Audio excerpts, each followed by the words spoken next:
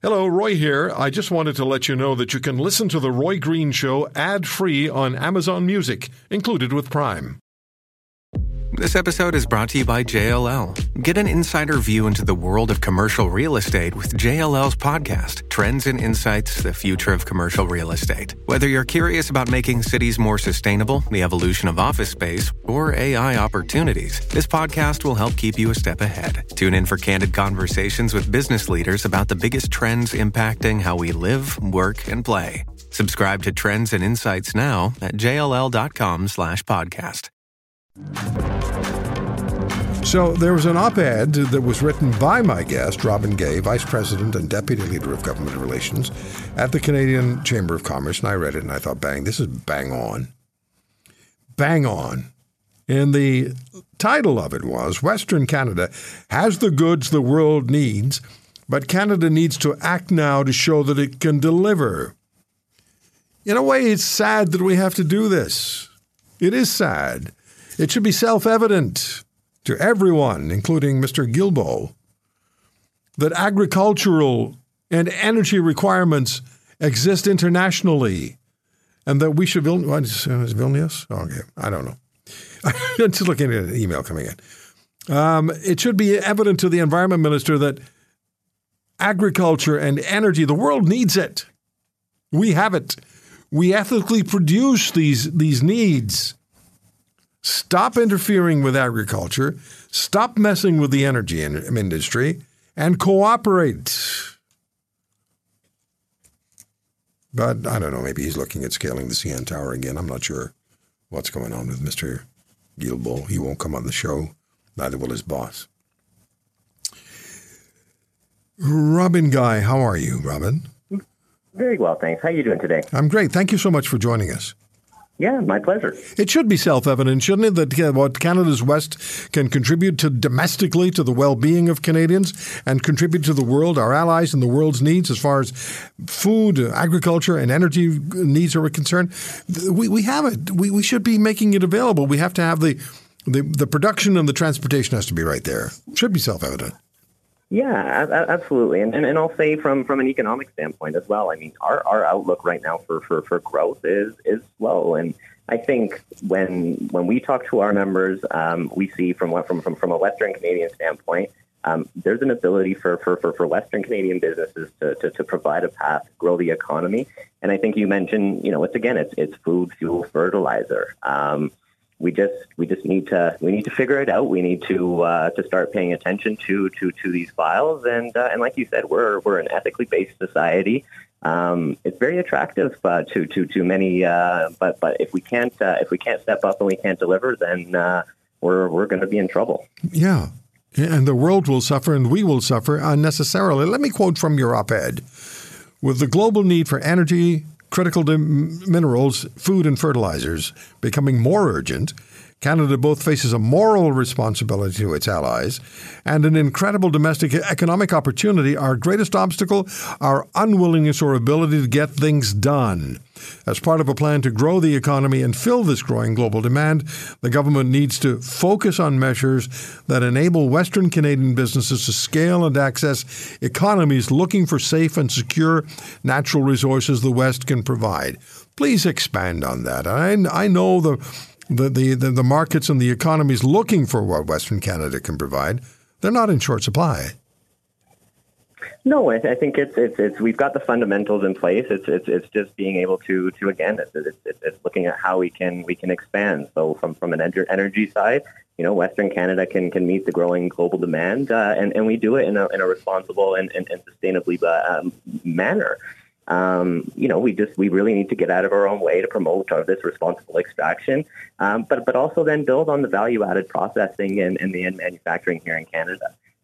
From an ag side, I mean, again, the world is growing, and that means that we need to produce more food in order to feed this growing population, and that's both here in Canada, but also abroad. So it's investing in and treating the agriculture sector, I think, just like any other economic sector. And unfortunately, I'm not sure we're at that point right now. Yeah, this is a line that really resonated with me in your op-ed. In the next 40 years, experts predict the world will need to produce the equivalent of all the food produced in the last 10,000 years.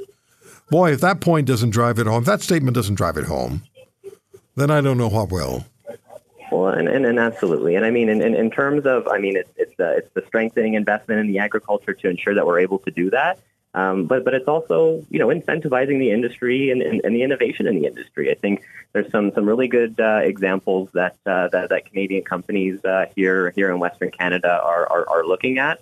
And take, for example, I think there's a project between Federated Co-op and AGT Foods in Saskatchewan, and it's looking at really, again, how to make the most use out of what's available, and not just it's taking the protein from a crop and then but also taking the oil and being able to use it for sustainable fuel. So we have a lot of innovation in the country, but it's just sometimes it's not easy to scale, and we need the investment to ensure that these businesses are able to continue to invest in these types of projects, as opposed to, say, looking down at the States where you've got some programs with the IRA down there that's trying to attract new business away from Canada. Okay, so let's shift our attention and focus to the strike, and particularly Port of Vancouver. Approximately, looking at your letter from the Chamber to the Prime Minister, approximately 25% of our total traded goods flow through the ports in Western Canada.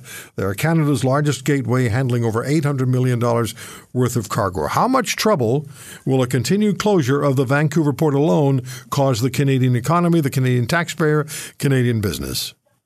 Well, you take a look. I mean, it's roughly speaking, 25% of our total trade flows through our West Coast ports. About $800 million a day that our West Coast ports do, and right now that's not happening. We're in the second week of this strike, and the damage is starting to compound. I think you're going to start to see workers be laid off and businesses possibly even close because they can't import supplies or export their products right now. So we need really the politicians in Ottawa to, I guess they're not in Ottawa right now, but we need them to really be paying attention to this. We have asked them to come back and inflation because, again, we need goods flowing through our ports. We're a trade dependent country, and again, we talk about our growth being stagnant. This is definitely not helping. Yeah, we lost you there for a couple of seconds, but I know you said that the letter, like the letter says, we're calling on the government to reconvene Parliament and pass back-to-work legislation immediately. This is reverberating throughout the Canadian economy. Let me ask you one more question. If we have another week, let's say we have 3 weeks of the port closure at $800 million a day, and over 100 companies signed this letter to the Prime Minister, how long will it take to recover from the damage created? Well, they say it's about a week for every day that they're on strike to catch up. So, for example, it's not just ports that aren't moving. Yes, they're the ones on strike, but right now our rail goes to these ports. They have to, they're unloading cargo that is just going to sit there. Same thing with cargo that is waiting to come into Canada. Right now, we're seeing businesses have to plan for this. I mean, yeah, like I said, we're over a week, yes, but this is something that the business have been looking at for a long time because they need stability within their supply chain. Yeah. So, for example, on the produce side, I think that's a super interesting one, and we had a conversation with them today that right now they've got goods that are sitting in port that are in essence rotting, just sitting on a dock. Well, they're having to go to different ports to get this up, and we're seeing that there's a backlog in the U.S. and they're having to come through Mexico now. Yeah, it's terrible. People are going hungry in this country every day. Robin, one more question for you. Any quick yes or no? Have you had a response from the Prime Minister? No. That tells. We've been working with government on this one. I think it's something to. We obviously want this solved very quickly, and are trying to offer those positives.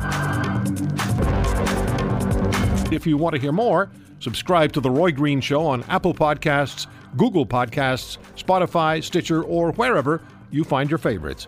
And if you like what you hear, leave us a review and tell a friend. I'm Roy Green. Have a great weekend.